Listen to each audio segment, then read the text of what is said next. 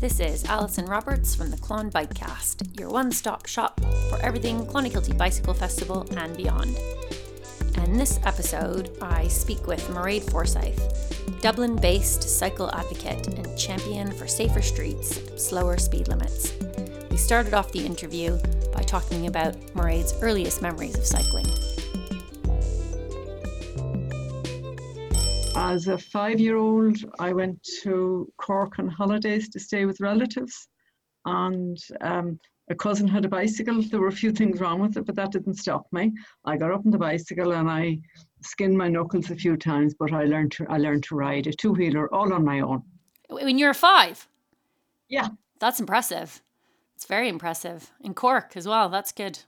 Yeah, there you are, yeah, in Douglas.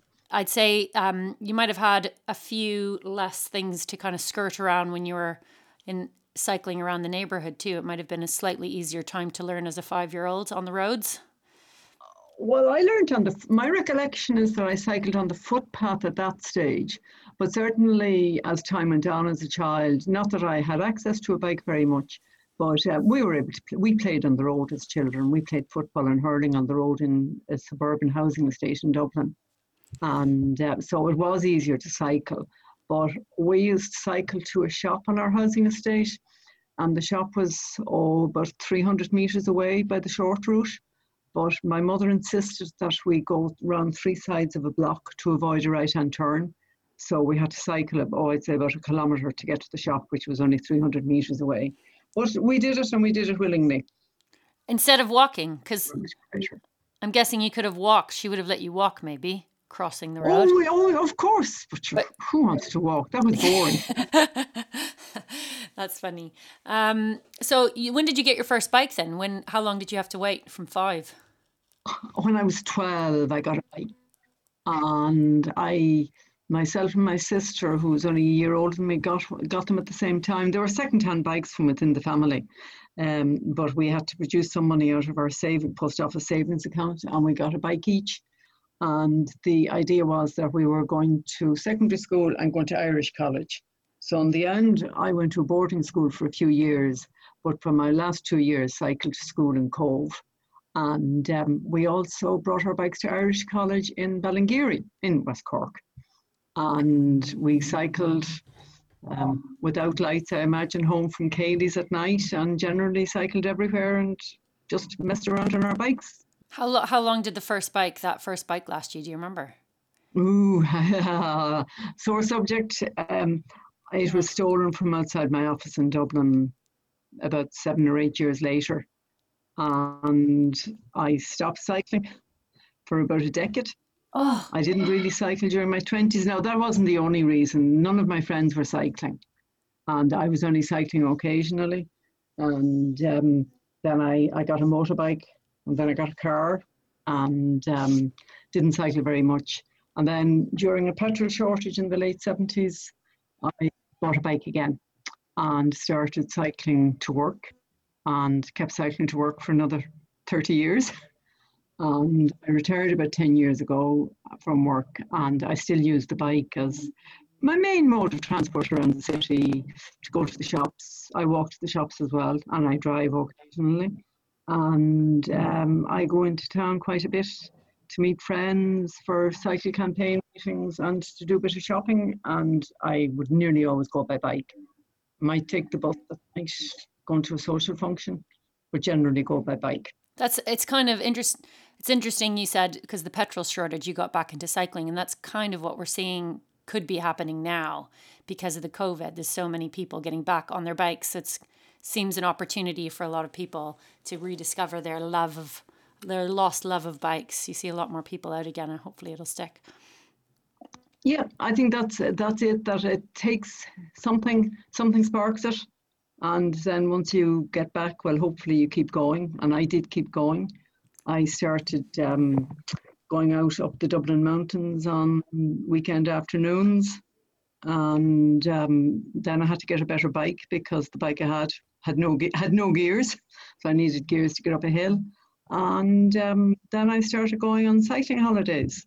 Yeah, tell me about what's your favourite memory of a cycling holiday abroad or in Ireland? Where's your favourite place to cycle abroad? Let's start with that. Oh, my favourite place to cycle abroad, and I thought about this. I have cycled in places like France and Germany, France and Germany and the Netherlands. In Germany and the Netherlands, they tend to have segregated cycling facilities. But in France, I've done a lot more on-road cycling.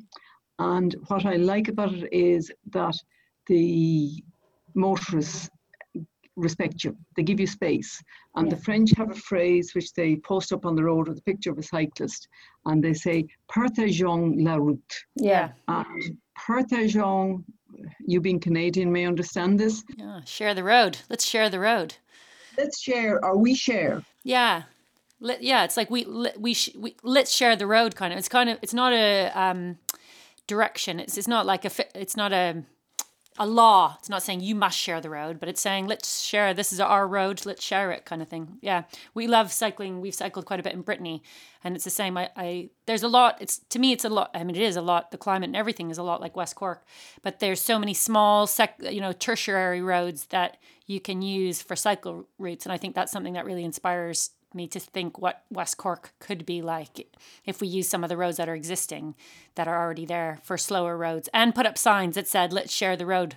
That would be amazing. It would be great.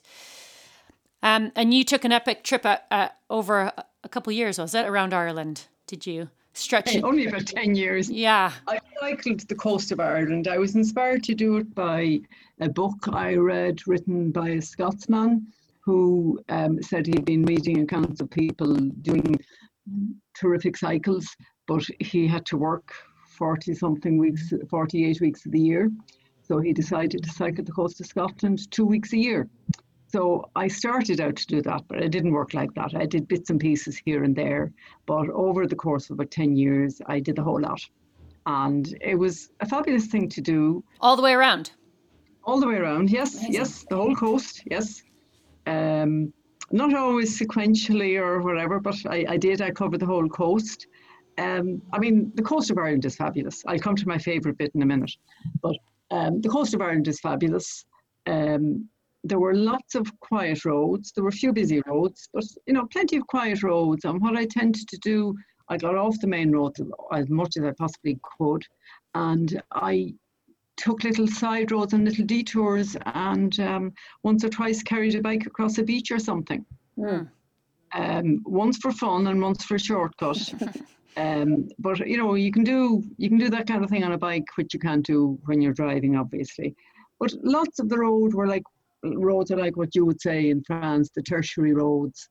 I find those kind of roads quite safe for cycling in Ireland. I find that cars aren't generally going that fast, and they have to be prepared for the fact that there could be an oncoming car coming around the next bend because the road isn't wide enough for two cars. So they can't go that fast, and they're ready, if they come around a bend and see a cyclist, they're ready to slow down and give the cyclist space. So I find the very small roads, what we Irish call the boreens, are very safe and pleasant for cycling. When you get on to the R roads and the N roads, it's a different story. I'd agree. That's my experience too. And I think part of that is tractors. It's the constant fear of tractors. So I don't know if they're looking out for cyclists or they're afraid of a tractor coming and catching them off guard. Maybe. I find tractor drivers very considerate. Yeah, but you don't want to catch them on a blind corner.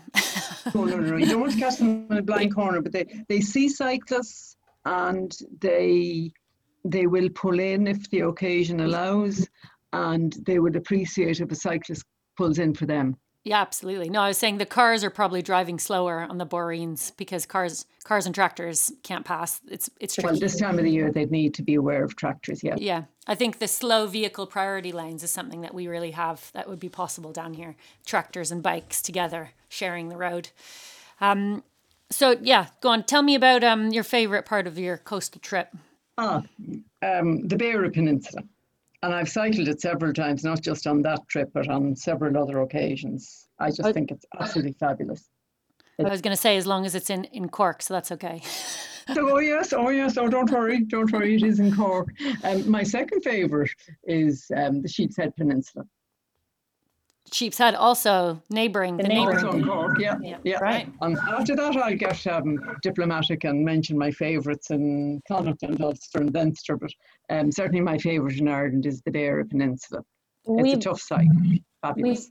We've lived here for 12 years, and I think maybe, I don't know, was it 7 or 8 years ago, we were in Dublin. It just happened to be my birthday before we had Ari, and we said we should go for a cycle. And we asked the friends we're staying with, where should we cycle? And they said go up to Howth, and we didn't even know Howth existed, because we were, I'm Canadian, and we cycled that up to the Howth and all the way around, and it absolutely blew my mind how beautiful Dublin can be on a bike, and how quickly you can get out of the city and be in nature on a bike. And so I will counter your Cork compliment with a Dublin compliment. I just think cycling in Dublin there's actually some really beautiful cycles and parks as well in Dublin. It's a great city. It has enormous potential, and it's already great as it is. So more of it. So it's a great potential, yes. I wonder if you could tell me a bit then about how you got inspired and to do more advocacy for cycling. And was there anything that in particular that sparked that? I think I was a cyclist, and I was an enthusiastic cyclist, and I thought other people should cycle. I thought cycling was the solution to a lot of problems for a working parent in Dublin. As I say, I commuted for 30 years, during which I had 2 children.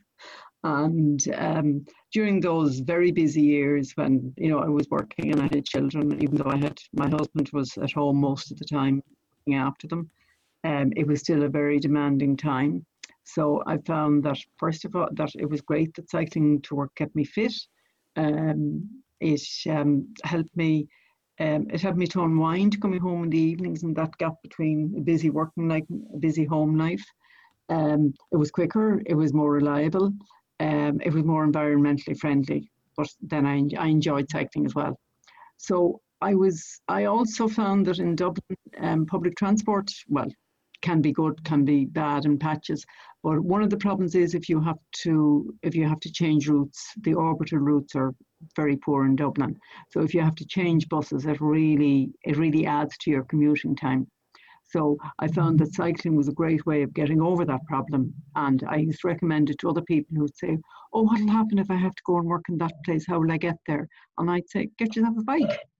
So that, I think, got me into the whole thing that there should be more people cycling, and that the roads should be made more safe and more pleasant for cycling.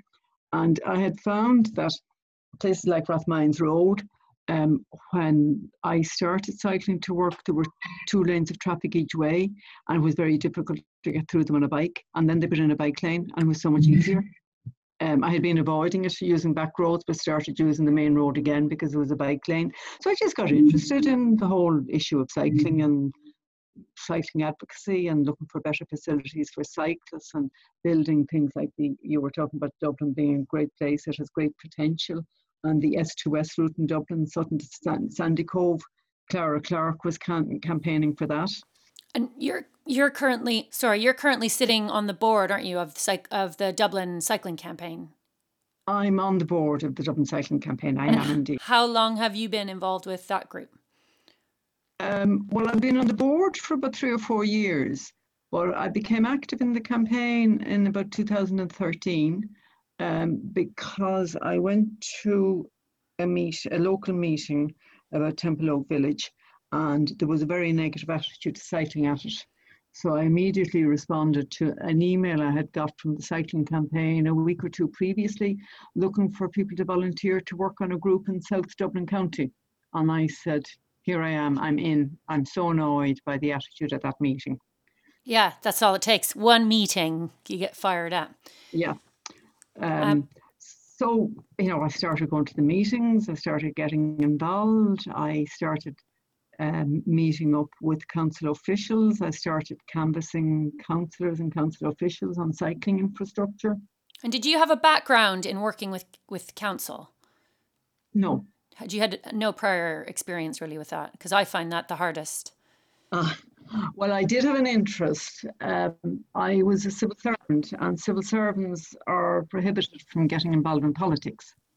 So I couldn't be political about lobbying. I couldn't lobby politically. But in the course of my studies of public administration, I had done some specialisation on local authority matters. So I was familiar with local authority structures, and partly because I was working in the public sphere and partly because of a family connection, I was very interested in politics. So when I got involved in cycle campaigning, I think I enjoy the idea that now that I was no longer a civil servant, I could engage with councillors and I could lobby them. Right. Because I was interested, I've managed to find my way around the system.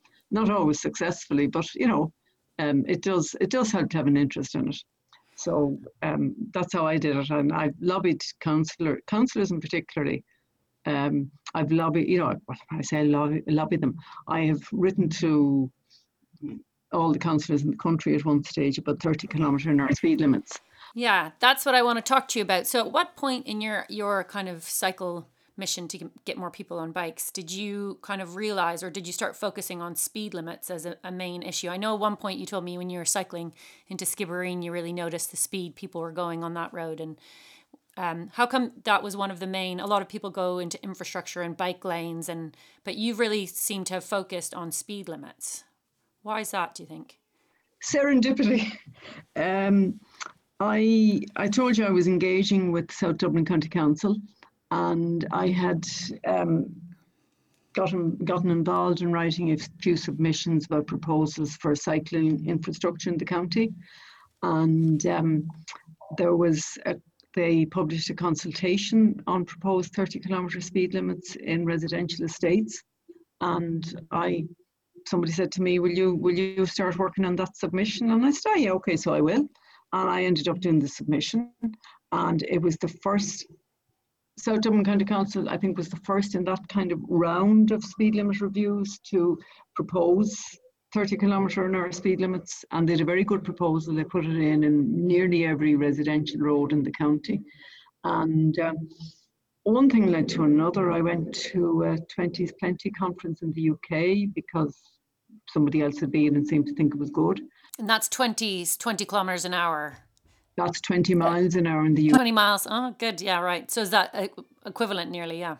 It's the equivalent, yeah. I mean, it's slightly different. 30 kilometers is only 18 miles, but it's the same thing. Yeah. And and then a group at the same time, the cycling campaign it was one of the core demands of the cycling campaign that we wanted 30 km/h speed limits, and had been successful in getting a small bit of 30 km/h in the centre of Dublin city. And it was, one of the platforms on which we campaigned. And we decided that the time was ripe to set up a separate campaign. And we decided we would, set up a group to campaign for 30 km/h speed limits. And we engaged with other groups who would be interested in 30 km/h speed limits. Specifically people who were interested in pedestrian rights and people who were interested in children's right to play. Yes. So we spread the net out to these groups. And I think that was very important because it wasn't just about cycling. It was about people. Yeah. For all that, some of those groups actually fell away, and most of the core campaigners are still cyclists. But I think it's changed our focus from not just cycling, but to being all people using the road. And I think that's been very important to the development of the Love30 campaign, that we have included everybody and try to represent everybody's interests in looking for lower speed limits. You're listening to the Clon Bikecast. Today, Allison's talking to Mairead Forsythe from the Dublin Cycling Campaign and the Love30 campaign. Check out our other episodes in this series on how to create safer, more livable streets for cyclists and pedestrians. You can subscribe to our podcast and send us a note if you want to get involved with any of the ideas that we're putting forward at clonbikefest@gmail.com. And now on with the interview.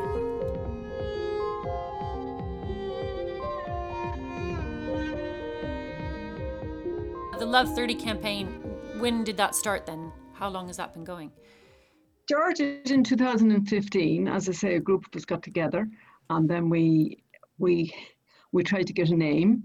And I think we were very lucky with the name we came up with. It was one of our group, Mairead suggested it, that we call ourselves Love30. And I think that name has drawn people in, and it's kind of almost become a slogan.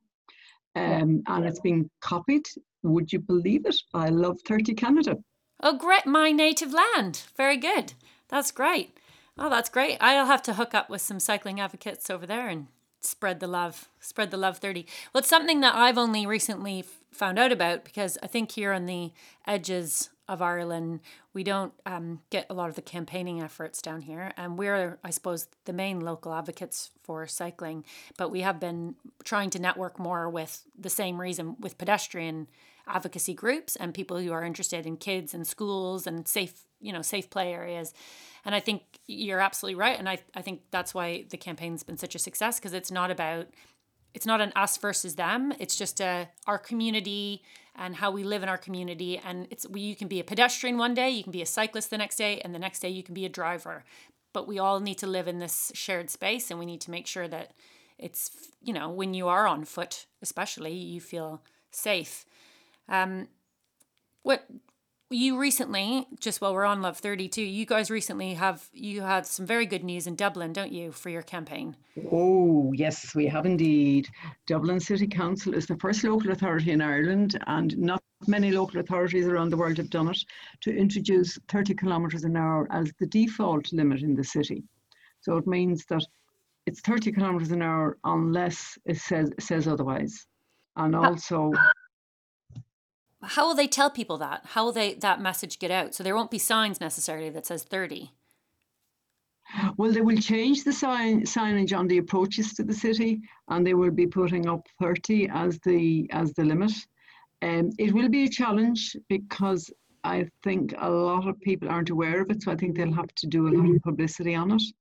And they will have to have a lot of signage. They do have a slogan, which I think has been fantastic, D30 by 20. You know that in Dublin we have district numbers from something like 1 to 24. Yeah. So I live in D6, but so D30 there's no district called D30. They're postal districts. So it's D30, which is Dublin B30 by 2020. So I think they'll use slogans like that to get the message across to people. They'll have signs on the outskirts of the city. Dublin is a 30 kilometre zone, and they will just have to advertise it, and hopefully we will get the Gardaí to enforce it. Congratulations. That is amazing. Congratulations. So that name then they've come up with a few years ago. So that this, for Dublin specifically, has been in the pipeline for quite a while. Yeah. And do you think the COVID pushed it through? The COVID lockdown? Yes, I think the COVID helped. I think Dublin City Council have been very, very proactive in making the streets more people friendly and safer during COVID. I think they have really realised that they have a responsibility to keep the streets safe, that people queuing for public transport, people walking and cycling to avoid using public transport, really need to have safe streets. And I think they have taken the opportunity of COVID to bring in road safety and pedestrian and cyclist friendly measures that they probably would have liked to do anyway. Yeah, it's great to have a positive coming out from this, really. Yeah, it is great. I mean, the Dublin City Council officials have been very positive and very determined that they wanted to get 30 kilometres an hour in the city. I think that's been huge. I also think that more and more councillors have come to support it. Initially, maybe there weren't that many councillors supporting it, but I think, the whole of the Strategic Policy Committee councillors and the county and the council itself voted unanimously in favour. So it just shows that, that's what the councillors are thinking. That's what the people are telling councillors they want. Yeah, absolutely. And people who want lower speeds where they live. It's a YIMBY, yes, in my backyard. Yeah, we want them where we live. We mightn't want them where we drive. So, and maybe, hopefully, the idea is that there might be a little bit of a domino effect because the other major cities might see Dublin doing it, and now it's kind of been hopefully paved the way. I'm just wondering, in a small town like Clonakilty, rural Ireland, it's a very different situation because we have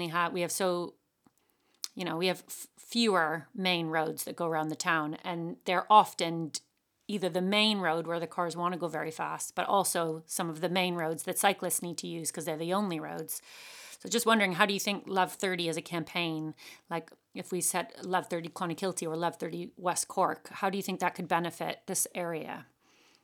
Well, I think 30 kilometre speed limits would certainly benefit the centre of the town, the commercial areas of the town. Like, it's a no-brainer that the commercial area of the town, first of all, it needs to be revitalised. All Irish towns, centres have suffered, and I think they need to be revitalised. And I think one way they would be revitalised would be by making them more pleasant places for people to move around. And, the research shows that when you reduce traffic and lower speed limits and make the place more pedestrian and bicycle friendly, that more people come into a town centre to shop. So I think, the centre of the town, it's a no-brainer that it should be 30 kilometres an hour. There should be restrictions on access, one-way systems, cycle lanes, that it should all be there should be a slower, quieter atmosphere in the town so that people will be attracted to go in, to spend money in the shops, to go to the restaurants and the coffee shops, and to wander around and see the town. So I think any town, small or big, doesn't matter what size it is, even tiny villages, I think they need to be given a sense of place, that people know that this is a village, and it's a place where people move around and where people live. Even villages on main roads, I think, should have traffic calming, and that cars should have to slow down coming through small villages and small towns. Yeah, and it brings the noise down too, doesn't it? It does, yes. Noise pollution is a huge factor, yes. Lower speed limits reduce noise pollution and reduce air pollution, which again is a problem in our towns, that more in the cities it's more serious in cities, that the air pollution from traffic is quite serious. And it's one of the things we've seen with COVID, that people who live in places that have a lot of air pollution suffer more serious effects from COVID than people who live in places with less pollution. So it's another reason to try and reduce pollution in towns. Absolutely. And so if I wanted to start by campaigning, say, for the main street in Clonakilty to get a 30 kilometre an hour Love30 campaign going, what steps would you advise me to take, and kind of what support is the greater campaign group available to small groups? Yeah.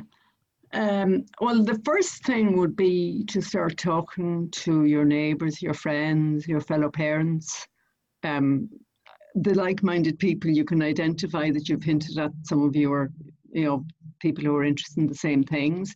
The local businesses, just to talk to them first and see if they're interested. And then if you can persuade a few of them that, yes, this is a good idea, it's quite likely a lot more people would support than what you're aware of. And then I would say, draw up a petition. We have a sample petition on the Love30 website. But, you don't have to be guided, you don't have to use that. But basically, what you say is, we, the people, the residents, the parents, the business people, whatever, of, Clonakilty, call on our local authority to introduce a 30 kilometre an hour speed limit, and you get as many signatures as you possibly can, and as big a variety of signatures. You get the people who live there, the people who own the businesses, the Chamber of Commerce, the business associations, the school, the teachers, the parents in the school, whatever. Get as many of the people, and the people who have invested, the stakeholders in the town, as many of those as possible. Yeah. Get them to sign it, get coverage in local media. I mean, it's something that in Dublin we envy rural campaigns for that you can actually get on local radio and get coverage in the local newspaper, where it's very difficult to get coverage on national radio and national newspapers. And the other thing you have, so your website, the Love30, love30.ie, if anybody wants to look into it, in the resource section, you also have a PowerPoint presentation too, isn't it? That people... Yeah, which, you can get a group together, and show the presentation, or just encourage people to watch it. But I would say get a group together and show it. That's a great way of, just bringing home to people the idea that, it's a no-brainer that 30 kilometers an hour is so much safer than 50. And on there you have statistics to support the research and how it's good for everyone. It's good for pedestrians. It's good for car drivers. It's almost some ways I think quite good for car drivers, so they don't feel rushed, because sometimes you get frustrated if you're in a car and everything's slowed down. But if it's 30 kilometers, you kind of just relax into it and go, okay, it's just 30 through here, because this is a place where there might be pedestrians and car cyclists. So I think it is it's, even though it's slower, I think it's puts you in a different mindset as a driver, which relaxes you into absorbing the fact that you're in a place where there's lots of people moving around. And gives you more of an opportunity to look around and see what's going on. So to see the child about to throw a tantrum and run away and take the hand off the buggy and run away. So definitely, and it does make it more relaxing for drivers, and that's what means that they feel more of a sense of connection with their local area if they're going slowly, or more of a connection with their local estate if they're driving in their local estate. So it is good, and if you can persuade people of that, and the thing about it is that most European countries, I mean, you mentioned cycling in Brittany, every village in Brittany has a 30 kilometre an hour speed limit. They don't have ramps on the way into the village. No. They're much more subtle. They have a few planters or a little chicane or something sticking out outside the school, or they have, these kind of chicanes where the road narrows and the cyclists have a little ramp of their own, so that they're separated from the traffic. Or occasionally they will have a traffic light in the middle of the town that doesn't serve any purpose, just to get traffic to slow down. So if you're going into a small French village, you may find yourself stopped at traffic lights that you're not quite sure why the lights are there, and it's there to slow you down. Yeah, we had a lot of that traveling around in our van we had a van trip last year, and there was a lot of those amazing lights just like stop you for an indefinite amount of time. And it's just, and I mean, they say speed cameras too are there to keep an eye on you. But equally, what do you think about speed bumps and culverts? Are they good ways to slow people down too? Well, a lot of people don't like ramps, and they complain about the effects they have on the suspension of their cars, and I've heard that emergency services don't like them because they may have to go fast. I think that we need a variety of traffic calming. I mean, Absolutely. The important thing is to make the road look narrow. You could do it by having trees, a lovely arch of trees across the road that just gives you a sense of narrowing and peace.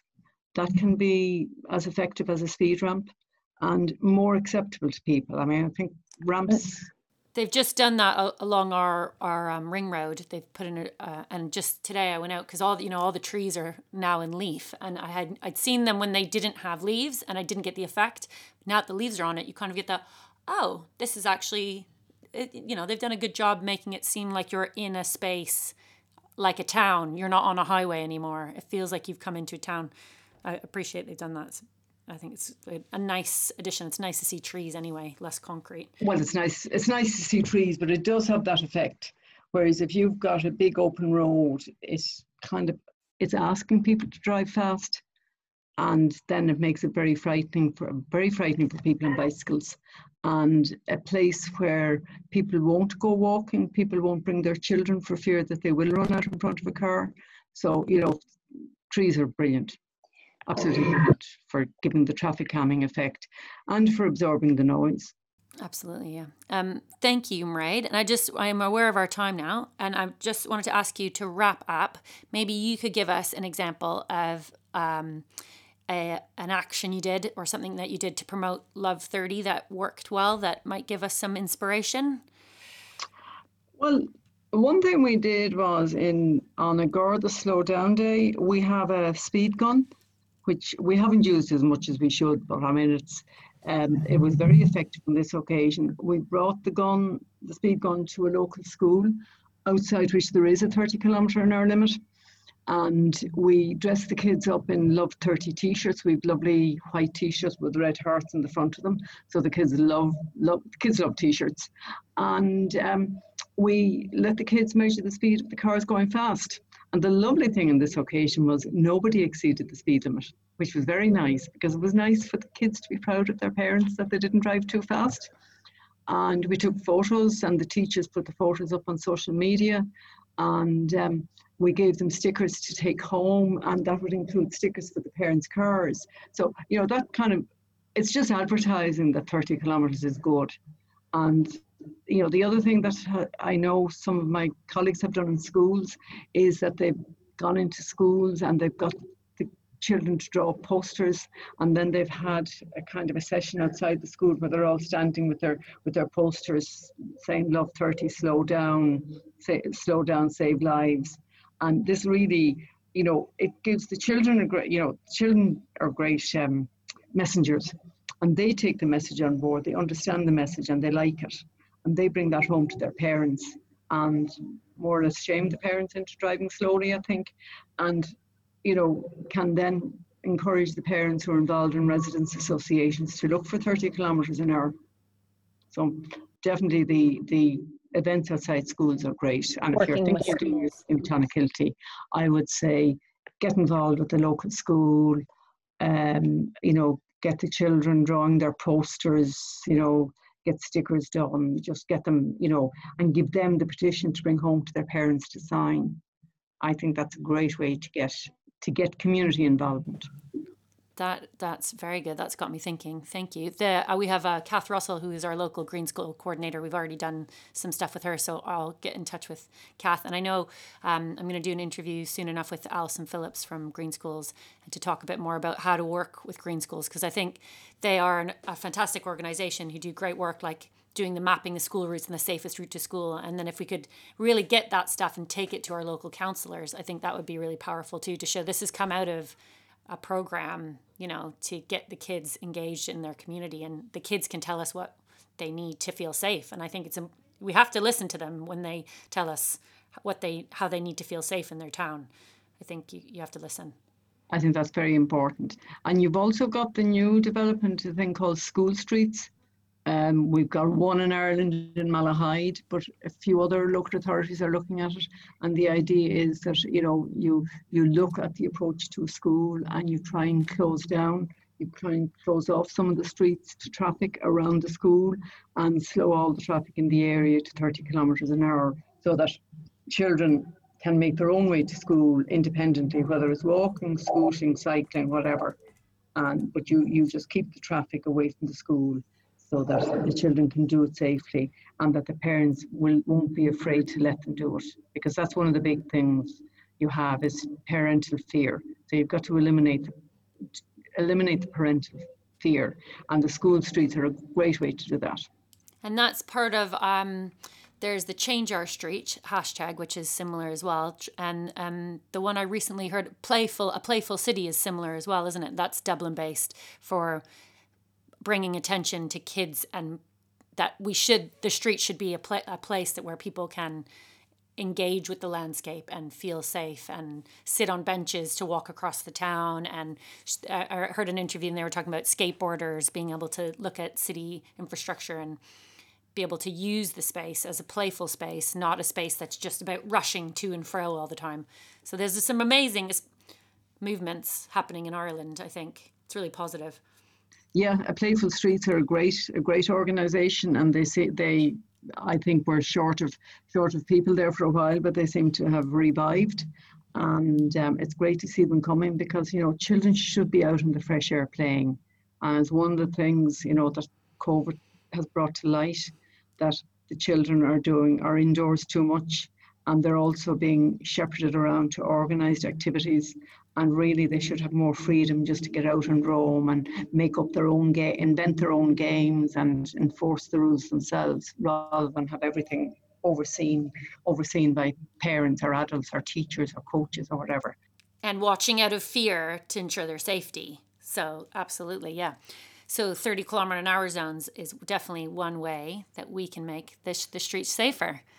A huge factor. It's a big one. Great. All right. Well, thank you so much, Mairead. And I look forward to working with you guys a bit more. And I wonder, is it okay for people how would people best get in touch with Love30 campaign if they wanted to do a campaign in their neighborhood and wanted to ask for some advice? If they want to ask for advice, they can go to our website, www.love30.ie. And if they want to contact us directly, it's info@love30.ie is the email address. And again, the petition and the presentation are both there for anyone to kind of take and use as they wish. And, a few more things, telling people about the benefits, and the Mythbusters on the presentation. There's a set of Mythbusters because, when you propose something like this, the cynics will argue against it. So that's all there. And we also, there's also a lot of resources on the 20's Plenty for Us site in the UK, where 20 miles an hour is plenty for us. And there's lots of resources there as well for people who are thinking, things like at a local event, you could organise something about, a competition about braking distance for people to show people pictures and estimate how long it would take a car to stop. Yes. Yeah. And the hard facts around the impacts of like how many, the deaths on compared to how fast you're going. There was a massive campaign when I was living in Canada on that too. The difference in speed and the difference in the fatality rate. That's all in that presentation. Those are the hard facts. They're in there as well. Yeah. So look at the website or email us and we'll try and help you. And if you want to get a campaign going in Clonakilty, you'll have our support. You've been listening to the Clon Bikecast. Special thanks to Mairead Forsythe this week from the Love30 campaign, and a big shout out and thanks to Justin Grounds, my co-host, who did all the editing and music. Please subscribe to our podcast. We're going to be doing quite a few more in this series on creating safer streets for cycling and pedestrians. And feel free to drop us a line at clonbikefest@gmail.com.